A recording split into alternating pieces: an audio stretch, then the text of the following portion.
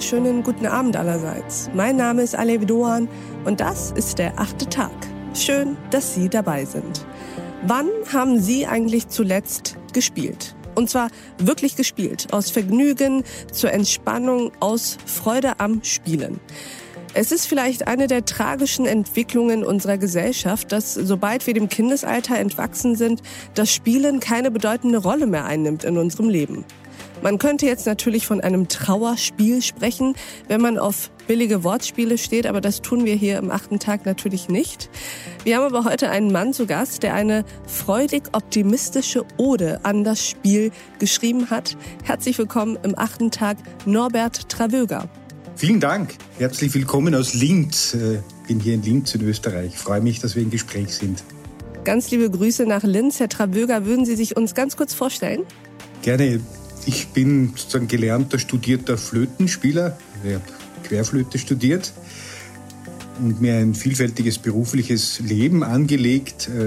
Bin hier in Linz künstlerischer Direktor des Brucknerorchester Linz, eines der größten spielkollektive Orchester Österreichs, das im Linzer Musiktheater sitzt, und Intendant des Kepler-Salons. Also Johannes Kepler war ja auch in Linz und da gibt es seit der Kulturhauptstadt einen Salon zur Wissensvermittlung, den ich auch programmatisch anführe. Und wir wollen heute über das Spielen sprechen, vielleicht auch über das Spielen von Instrumenten. Sagen Sie uns, Herr Travöger, ist die Freude am Spiel eigentlich die Antithese zu unserer gegenwärtigen Gesellschaft?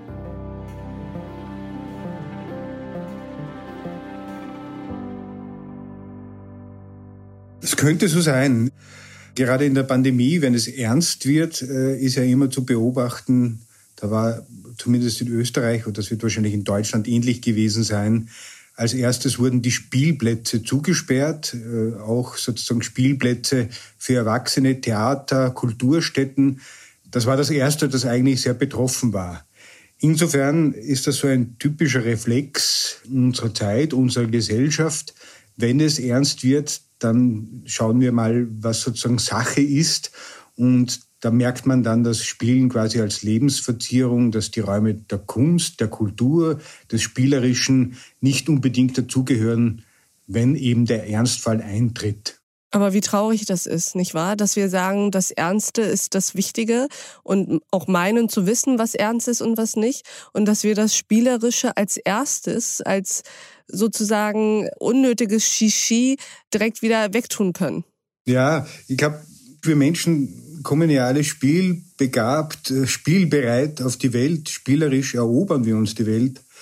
Wir sozusagen ertasten, begreifen uns die Welt, greifen nicht unbedingt, aber vielleicht auch auf die heiße Herdplatte und wissen, dass wir das nicht tun, bauen Sandburgen. Und wenn man Kinder beobachtet, die können sich ja auch stundenlang mit einem Baustein oder zwei beschäftigen und quasi in Selbstvergessenheit, in Versunkenheit mit sich spielen und spielerisch sein. Insofern, das ist ja auch ein Zustand, wenn man das bei Kindern beobachtet, der nicht unbedingt per se auf Lustgewinn aus ist, sondern man ertastet, man erspürt, man erfährt die Welt.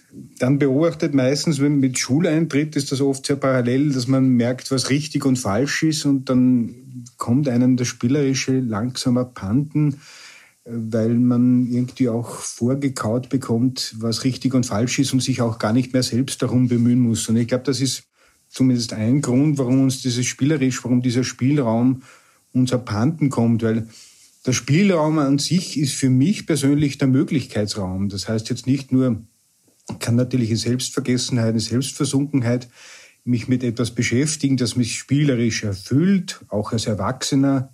Wir kennen, wenn wir in Flow gehen und von was erfüllt und beschäftigt sind. Zum anderen ist aber das auch der Freiraum, wo wir uns hineinbegeben, um unter Umständen über kreative Lösungen und Möglichkeiten zu stolpern. In sehr fortschrittlichen Industrie- oder wirtschaftlichen Betrieben wird ja das auch wieder sehr erkannt. Wenn man auch große Internetkonzerne anschaut, die dann irgendwie Kreativitätsbeauftragte haben, weil dieser Freiraum sozusagen uns unter Umständen zu Lösungen bringt, an die man per se nicht denkt. Und wenn man sich Ausschreibungen für Jobs und ich habe das auch im Buch kurz thematisiert, Jede zweite Jobausschreibung verlangt irgendeinen kreativen Koch, Berater, Assistenz der Geschäftsführung. Überall kommt die Kreativität vor. Und dann frage ich mich, von wo kommt die Kreativität, wenn sie uns vorher lange abgewöhnt wurde. Und dieses Gespräch geht natürlich noch weiter. Ich sage auch manchmal, versuchen Sie doch einfach in der Früh, wenn Sie Rechtshänder sind, mit der linken Hand die Zähne zu putzen. Also für was? Weil das was bringt dann ja nichts. passieren könnte? Weil ich mache andere Erfahrungen. Es spürt sich anders an. Ich entdecke vielleicht, dass ich mit der linken Hand nicht so behende bin, nicht so flink bin, aber ich mache vielleicht im nächsten Moment, wenn ich dranbleibe, irgendwelche Erfahrungen, die lustvoll sind, die man sozusagen auch weiterspinnen. Das ist ja nur ein Sinnbild, also eine Anstiftung.